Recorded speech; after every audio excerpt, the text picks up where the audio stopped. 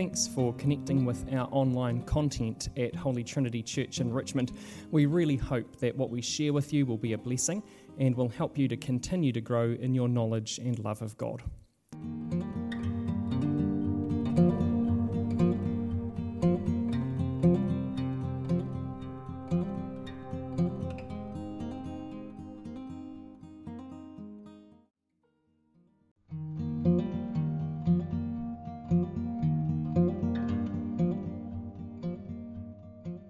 You've got some sermon notes there to follow along. You're probably going to need them this morning as we work through this psalm together, which is a familiar psalm, a favourite psalm for many of us. There's something that sets our hearts at ease about familiar things, isn't there? I think of that feeling when you walk in the door after some time away from home on holiday. I don't know about you, but for me there's a real sense of comfort about coming home again. I've enjoyed my time away on the holiday, but I think most of us, when we're asked, say it's nice to be home.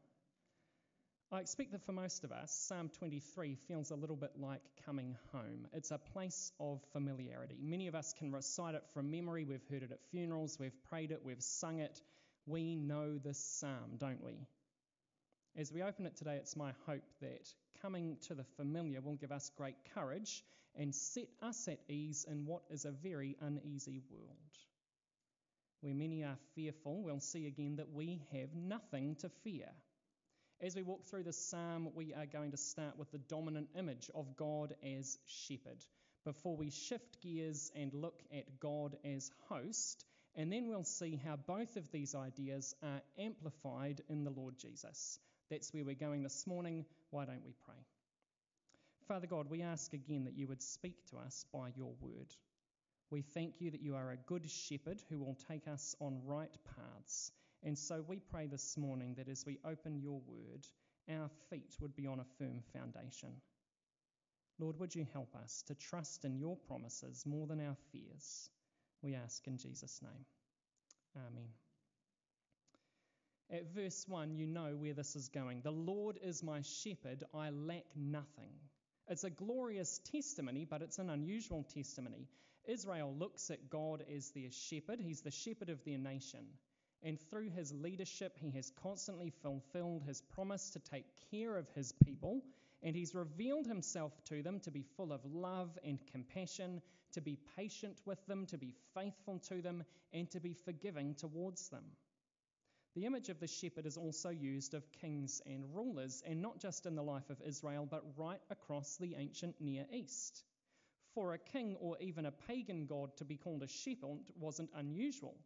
What is unusual here is that David speaks of the shepherd personally. The Lord is my shepherd. Now, on this side of the cross, I think it's hard for us to understand just how radical that testimony is. We're used to a close and personal God, aren't we? He lives with us by his Holy Spirit. It's our default position. But it wasn't the default position of Israel or those living in the ancient Near East. Pagan deities were fickle and distant. They didn't relate to humanity with generosity. You had to coax good things from them. This is one of the things that sets Yahweh apart so clearly. He is a God who relates to people for their good. The shepherd is a beautiful metaphor. The shepherd is the one who the sheep look to and follow. The shepherd has that caring responsibility. The shepherd endures hardship so that the sheep might thrive. David knew it. He got what this was about. He'd been a shepherd boy himself. And under the care of this shepherd, the God of Israel, nothing was lacking. There's an emphasis on provision and rest in verse 2. Last week we considered the destructive power of envy, of looking at things and wanting things that we don't have. Remember, it almost cost another psalm writer, Asaph, his faith. But David's trust lies in stark contrast. I lack nothing. Everything he needs is supplied by God, represented here by green pastures and plentiful waters. In his amazing care for these sheep, the shepherd finds them a place of safety and plenty. This is a world where sheep are moved constantly. They're moved from place to place in search of patches of pasture where there might have been water, or pools of water in rocky crags. And so in that kind of environment, how good is this image? How wonderful is the provision of God? In Him, what they need is provided. There is no need to strive and strain and struggle, no need to keep wandering restlessly from place to place. They can lie down and rest. King Hammurabi of Babylon made the boast that he had done that for his people. I have sought for them peaceful places. I have made the people of all settlements lie in safe pastures. But David's God, our God, goes much further. He provides refreshment for the soul, verse 3, and guides us along right paths. Now, this isn't about leading to moral purity, although God does do that, doesn't He? He's given us the gift of His Holy Spirit to convict us of sin and show us righteousness. He is leading the way when we stray. But this leading here along right paths is a leading along a safe pathway. It's a demonstration of the competence of the shepherd. He can spot the best path, the path that is sure. God's faithfulness is reaffirmed for His name's sake, to show what He is like, to reinforce our trust in Him and who God claims to be. He will lead us on right paths. He will absolutely do what He's promised, because that's who He is. He is trustworthy and faithful. His path is solid and secure. And that will be true in even the hardest and toughest and most difficult moments of our lives. And because of that, we have nothing to fear. Verse 4, I will fear no evil. Why? For you are with me. It's a promise that God had made time and time again, to be with His people. He made that promise to Jacob in Genesis chapter 28. I am with you and will watch over you wherever you go. He'd made it to Jeremiah in Jeremiah 1. Do not be afraid, for I am with you and will rescue you. He made it to the people of Judah in Jeremiah 15. To the exiles in Babylon, Isaiah 41. To the exiles returning from Babylon in Haggai chapter 1:13. It's a promise that He gave to the early church as they were harried and hunted and scattered across the world. In that time, when Christians lived under the threat of prison and death, they were encouraged by the promises retold in Matthew 28:20. I am with you always to the very end of the age. And God made a similar promise in Acts 18:10. For I am with you. No one's going to attack you and harm you because I have many people in this city. There is nothing we need to fear, even in the darkest times. Even over these past 2 years as we lived with COVID-19 and Omicron's on the doorstep. Because God is with us. I hope that's a relief. I think often we're pretty good at seeing God in the good times, aren't we? And believing that He's with us when things are going well. We attribute good fortune to God. We feel like He's pleased with us when we do well or something just slots into place. Often people will talk about a God moment where there's been a positive house sale that happened quickly, or they've got a job offer they were hoping for, or maybe even there's been a recovery from illness. But here we're reminded that God is no less with us in the dark times and the hard moments. I think we're tempted to feel like God lets go when it's tough. And that is spiritually exhausting, isn't it? We fall into patterns of religion at that point rather than living in our faith. God is not only near us when things are good, He is with us and near us and guiding us when things are hard. God is a wonderful shepherd, providing all that we need and walking near us when things are good and bad. And He's also a host, inviting us into the most wonderful future with Him. In verses 5 to 6, David looks to a glorious future, It's an amazing banquet that's been prepared, a never-ending feast. That table is ready, and those who are God's people are treated as honoured guests. As they enter, their heads are anointed with a special perfumed oil that's poured on them, and the things to enjoy at the banquet are overflowing. There is bounty and plenty, and God is giving his very best to his children. At that same banquet, God will vindicate his people. The feast and the honouring and the giving of all the good things happens in the presence of enemies. The ones who have rejected and harmed and hurt and scoffed and mocked are there. The proud and the arrogant, the mean and the abusive, the cruel and the cold, who've refused to have hearts shaped and changed by the Lord Jesus, will see the satisfaction that the meek and the lowly, the rescued sheep, enjoy in the presence of God. In that picture, the psalmist draws comfort, knowing that God's love and presence will be constant. They are absolute, they are eternal, they are safe, they are guaranteed. It's a huge change from the experience of this life, isn't it? Think about David, who's been pursued by enemies, who's lived under dark shadows. But his eternal future in God's provision is safe. He will inherit abundance and never-ending protection and safety. God's loving care follows David through this life and into eternity. The psalmist does not say that our cup will always be full or that our heads will always be anointed with oil. But we do have the promise that God's benefice will be our lifelong companion. He is with us. And that promise is made even bigger. It's magnified or amplified in the Lord Jesus. Now, in the text, we've looked at this idea of the God as host, and there's not an explicit parallel in John 10. So I'm not going to try and wrestle something into that passage that isn't there. Jesus only refers to himself as a shepherd. But I think it's helpful, if we're thinking about God as host, to think about the kind of work Jesus is doing as the gate to the sheep in the pen in verses 7 to 10, just before the piece that we had read this morning.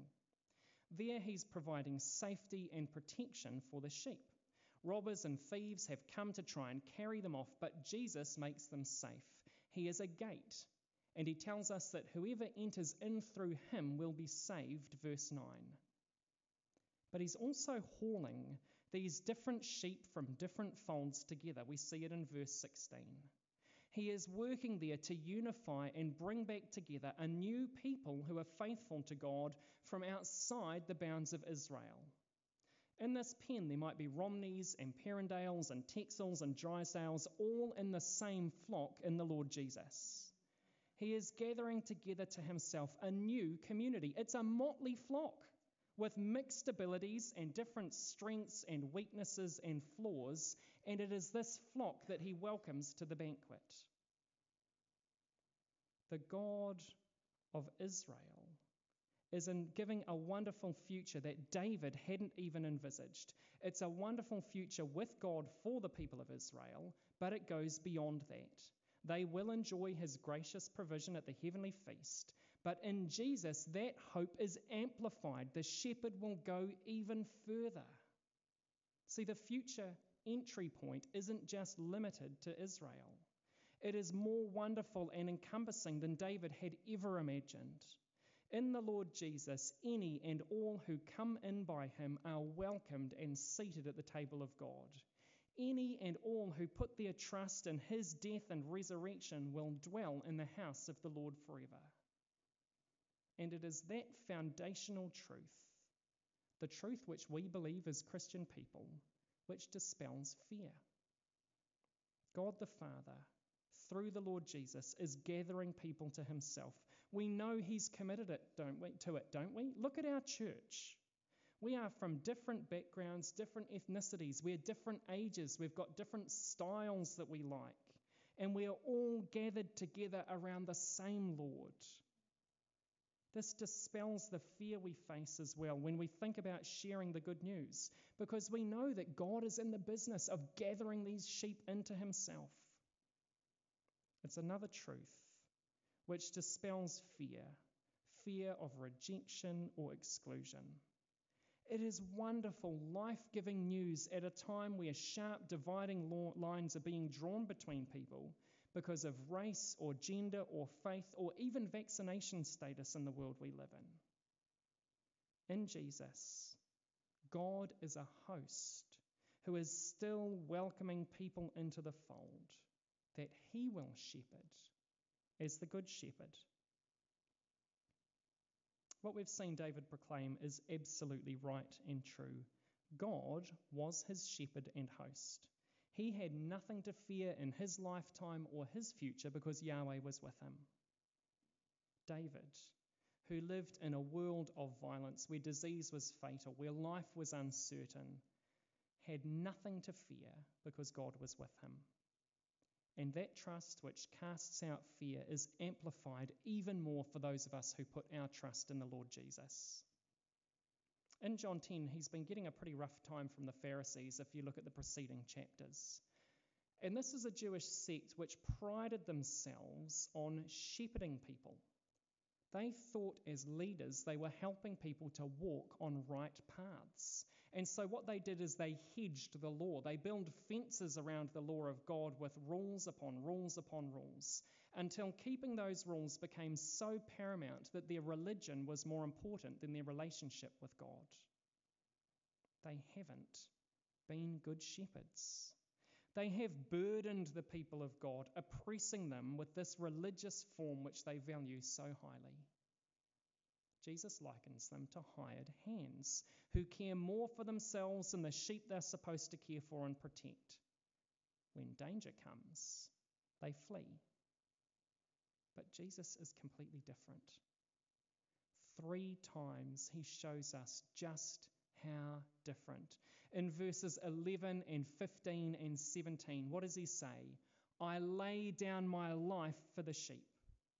He doesn't harm or hurt the sheep. He doesn't flee when danger comes. He protects the sheep. And the sense of the text is that he actually draws the danger away from the sheep and towards himself to make them safe. In 2010, Australian Corporal Daniel Kieran was on active duty in Afghanistan. At 9:13 a.m, his patrol walked along an aqueduct at the eastern edge of Derapet, and Taliban insurgents opened fire with small arms and heavy machine guns from several different positions, including another aqueduct which was only 100 metres away. They were very close.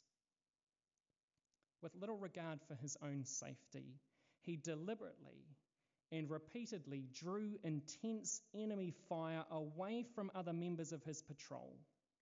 Despite the enemy bullets biting into the dirt at his feet, he returned fire and provided critical information about the insurgents' positions, putting himself at risk.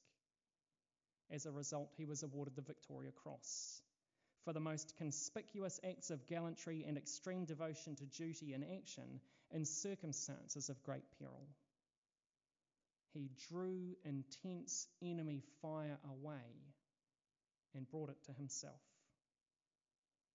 Friends, that is what the Good Shepherd is like. With nails biting into his hands, he drew enemy fire away from us. By pouring out his blood on our behalf, he provided the protection that saves us from sin. He paid the price for our wrongdoing, securing eternal rest for all who would enter in by him. In the darkest valley, with death taking him in its icy grip, his trust in the promise of his heavenly Father was absolute. He knows his Father, verse 15, and so he gives his life for the sake of the sheep. He lays down his life, trusting that the love of his Father for him will be sufficient, even in the face of death. He lays down his life for the sheep. He isn't just a good shepherd. He is the greatest shepherd. And so in times of trouble, where else can we put our trust? This wonderful, familiar psalm is such a gift to us, isn't it? in a time of great uncertainty in our world, where fear is palatable. At the heart of this psalm, we hear it in its original context, that God will be with us. We do not need to fear.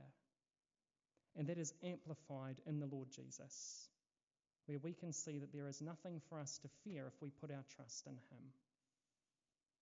God is with us in the moments of joy and the moments of terror.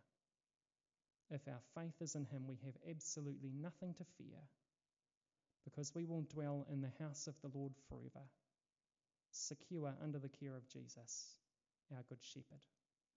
Why don't we pray?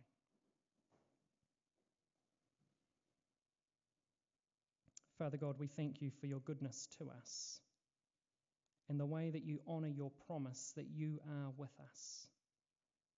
Lord, thank you that in the Lord Jesus that promise is amplified, and that you even give us the Holy Spirit who dwells in us and with us at all times.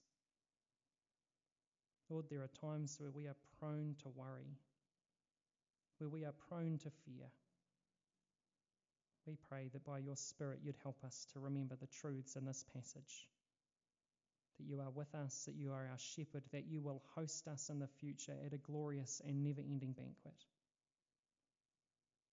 Lord, we pray that you would spur us on to share the same truth with those who don't yet know you, that they too might enter into the sheepfold and come to know you as their shepherd, Lord and Saviour. We ask it in Jesus' name and for his glory. Amen.